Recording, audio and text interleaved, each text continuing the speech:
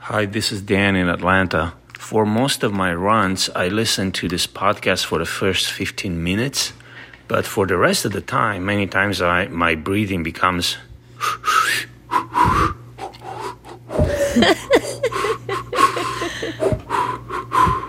This podcast was recorded at 1:08 p.m. on Thursday, August 19th.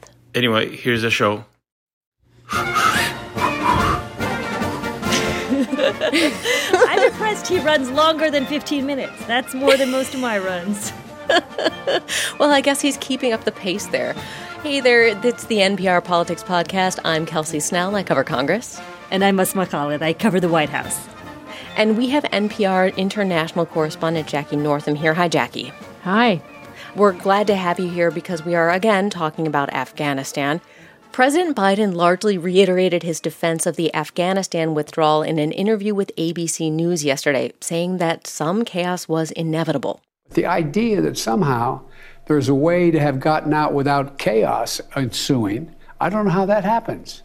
We're going to talk more about that in a second. But first, Jackie, can you tell us more about what's happening on the ground in Afghanistan right now? Are people still being allowed to evacuate? Well, in theory, yes, they are allowed to evacuate, but that's really not what's happening on the ground. Just to back up, the U.S. says they're going to try and get about 500 people an hour out of the country. So the operation is kicking into gear. The big problem, though, is getting to the airport. You know, it's a very long road that leads up to the airport, and there are Taliban checkpoints all along the way. It appears that all Westerners are getting through, but armed militants are making it really difficult for Afghans trying to get, to the tarmac. And there are reports of them ripping up people's documents and not allowing them to go any further. And I've been looking at, social media today, and you're seeing all sorts of images just highlighting the chaos there. There's guns firing, and you see militants whipping Afghans and people screaming and pushing, and there's little kids involved.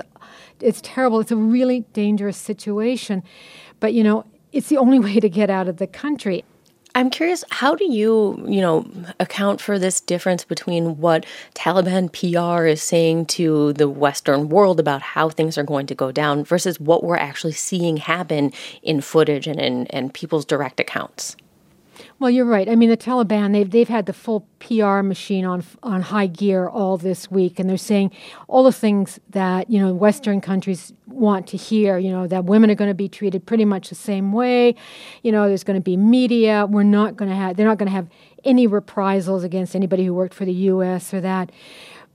But we're already hearing reports and seeing, stuff on social media that's not the case. There are reprisals, that women are being told to cover up and that. And so to answer your question, you have to understand with the Taliban is really like a lot of militia groups. The one thing that holds them together is this really narrow view of Islam, a really extreme view of Islam. The political, factor of the Taliban, those are the ones in Kabul, holding press conferences and tweeting and doing negotiations with the U.S. earlier. They understand that they cannot be the same group that took over Afghanistan last time because the country became a pariah state. There were only 3 countries in the world that recognized it. They get that because they understand they need international buy-in. They need investment there. They need, foreign aid coming into the country. This is a country that imports everything. In the meantime, there is this process of trying to get people out of the country, and the flip side of that is where do they go? So, Asma, Biden had to be pressured to raise the total number of refugees to 60,000 people in May. That's well before this current situation in Afghanistan. Now, some of those Afghans would technically be under a different category, but can we talk a little about resettling those who need to leave? I mean, there's, first of all, just the logistical challenge of even getting Afghan allies, people who helped U.S. troops, people who assisted journalists out of the country timely. You mentioned this interview that the president did yesterday with George Stephanopoulos of ABC. He was asked, sort of multiple different times about how long U.S. troops would stay on the ground. And essentially, he committed to staying beyond the August 31st deadline if not all American citizens were yet out of the country. country. But when George asked him to kind of clarify, what does that mean for some of the Afghan allies, that commitment was not, equally extended. So I will say that I think beyond the politics of letting additional Afghans into the United States, raising, say, a refugee cap, there's also just the logistical challenge of getting people out of the country. And the president has faced, criticism, I will say, both from the right and from the left around the fact that there are folks who assisted U.S. troops on the ground there in the country for years who had been trying to get out of the country, whose visa process, was just slogged down. And I think there'll be, a lot of additional reporting in the weeks and months ahead just around some of the hiccups in that process. I will say I've heard even from Democrats that this process was slower. There were a lot of logistical challenges, and what exactly went wrong is valid to look into. But beyond that, there's a political debate that's going to pop up. And I think, to me, what is unclear is that, we are seeing a lot of Republicans point fingers at the sort of horrific scenes you're seeing out of Afghanistan right now and blaming President Biden for the withdrawal. Yeah. I am curious as to how that conversation ends up translating to the debate over refugees, because there seems to be already within the Republican Party, though, a debate about whether or not they want these Afghans coming into the United States. Right, and there is already a letter out, a bipartisan letter in the Senate, asking for changes to the program that would allow some of these people who assisted the United States and NATO to come into the country. Jackie, I've repeatedly heard the president refer to this number of 300,000 troops that he says, Afghan troops, that were trained and equipped and that they sort of quickly collapsed. And I'm curious what your reporting has shown, because it seems like that number that the president keeps talking about is a bit of a facade. Well, right. There's always been a question about this 300,000 number to begin with, because they thought that there were a lot of ghost soldiers, people on paper, but didn't actually show up. This whole idea, when this all unfolded, everybody's going, wait, what happened to the Afghan army? I thought we had been training them in that. And in fact, there has been well-documented reports out there saying this was inevitable. And for the past 10 years, the Special Inspector General for Afghan Reconstruction, John Sopko, has been issuing reports saying this is a house of cards. There's nothing here. He documented that, you didn't have soldiers with any allegiance to the government. And so not surprising if, you got Taliban coming in, they're dropping in the arms or they're hiding or joining the Taliban. There was reports about how they're underpaid, how they weren't supplied, everything like that. This was known out there. And the thing that really gets the Inspector General Sopko is the fact that even if, consecutive administrations knew this and the military leaders knew this and that, they still came out and said, we're doing a great job. We're doing a great job. And Sopko was going crazy with what he called happy talk, because he knew it wasn't true. And he, for one, is absolutely not surprised, because he's been documenting it for years. Jackie, thank you so much for helping us try to understand what's going on in this really complicated story. It's been great to have you. It's terrific. Thanks so much. We're going to take a quick break and talk more about this in a second. Over this last year and a half, the world's been through a lot. So on this season of the StoryCorps podcast, we'll hear stories reminding us that even when times are hard, we can still begin again. Listen to our new season wherever you get your podcasts. And we're back with editor and correspondent Ron Elving. Hi, Ron. Good to be with you. Ron, you are joining us because you have a column out this week calling this Biden's America First moment. So what do you mean by that?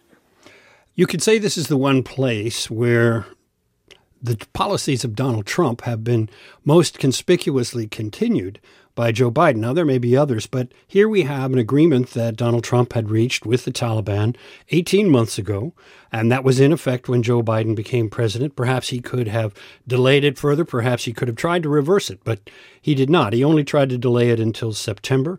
The die was already cast. The Taliban had their clock set.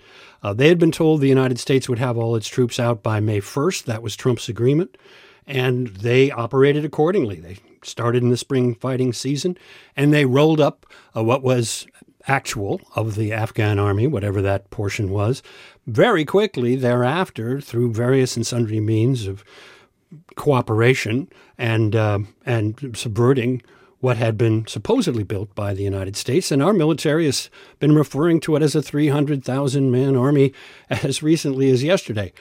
Clearly that wasn't the case, or at least it wasn't a fighting army, and this has been the continuation of the agreement that Trump reached, and we don't usually think of Joe Biden as being either an America First type of person or an isolationist, but he had clearly, some years ago, lost faith in the Afghanistan mission, even when he was vice president for President Obama.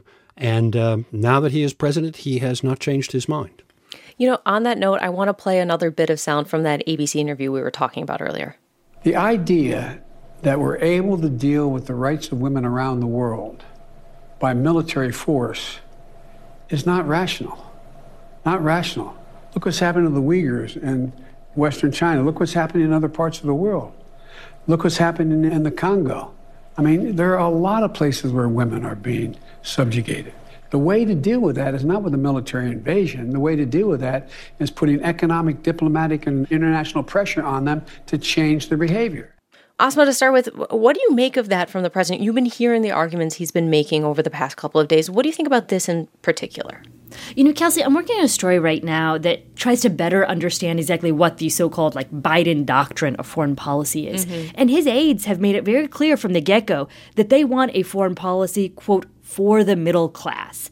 And, I feel like that's a sort of nebulous idea, but people have made the argument in the past couple of days that perhaps it is calculating, perhaps it might seem cold to some folks, but their assessment could be that many Americans don't really care that much about what's happening in Afghanistan. And if they do at the moment, they might forget about it in, due time. And that the focus is really about kind of nation building here at home. I would say some people make that argument rather snarkily. I would argue that some Biden aides would probably find the idea that their focus is about nation building here at home totally in sync with what they're focused on. I mean, they want to do things, right? I would think that many Democrats would agree. Yeah, and I feel like the question for me is, has Joe Biden shifted over the years?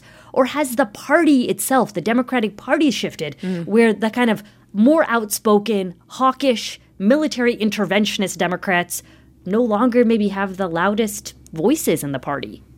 One should also say that both Trump and Biden have fashioned themselves, Biden in a long political career, Trump in a short one, as champions of the working class, the working people of America. And internationalism has largely been, if you will, a product of more elite America, more the products of the old cliche about the Ivy League supplying the top offices in the State Department and the CIA for many, many years. Mm-hmm. Not the product of the preferences of the working class, which mostly has supplied the service people who have gone into the military and actually gone to these other countries and fought and died. And that is a bargain that perhaps the working class has wanted to re-examine in recent years. I think that has a certain amount to do with Donald Trump's success, and that is something that I think Joe Biden is responsive to as well. Ron, the idea that there are elements of similarities between Donald Trump and Joe Biden's international philosophies, to me, is interesting. But Republicans are still very vocally attacking President Biden because of execution, right? That in their view, this is an issue of competence, not just one of foreign policy agenda goals. That's right, and they can certainly make that argument. And I would advise that they make that argument rather than saying, well, Joe Biden is carrying out the contract that was signed by Donald Trump. They certainly don't want to do that. And they would certainly much prefer to say that it was poorly executed in the end, and manifestly poorly executed. I mean, clearly no one would have foreseen, no one perhaps could have foreseen, although that is an arguable point as well, that we would have the kinds of scenes at the airport that we're seeing now, or that were so widely photographed and videotaped on the first days of the collapse. Those hideous images are going to be with us. And that, of course, is the responsibility of the people in power today. So whatever you want to call it, they are the ones. It's on their watch. They're holding the bag. All right, let's leave it there for today. I'm Kelsey Snell. I cover Congress. I'm Asma Khalid. I cover the White House. And I'm Ron Elving, editor-correspondent. And thank you for listening to the NPR Politics Podcast.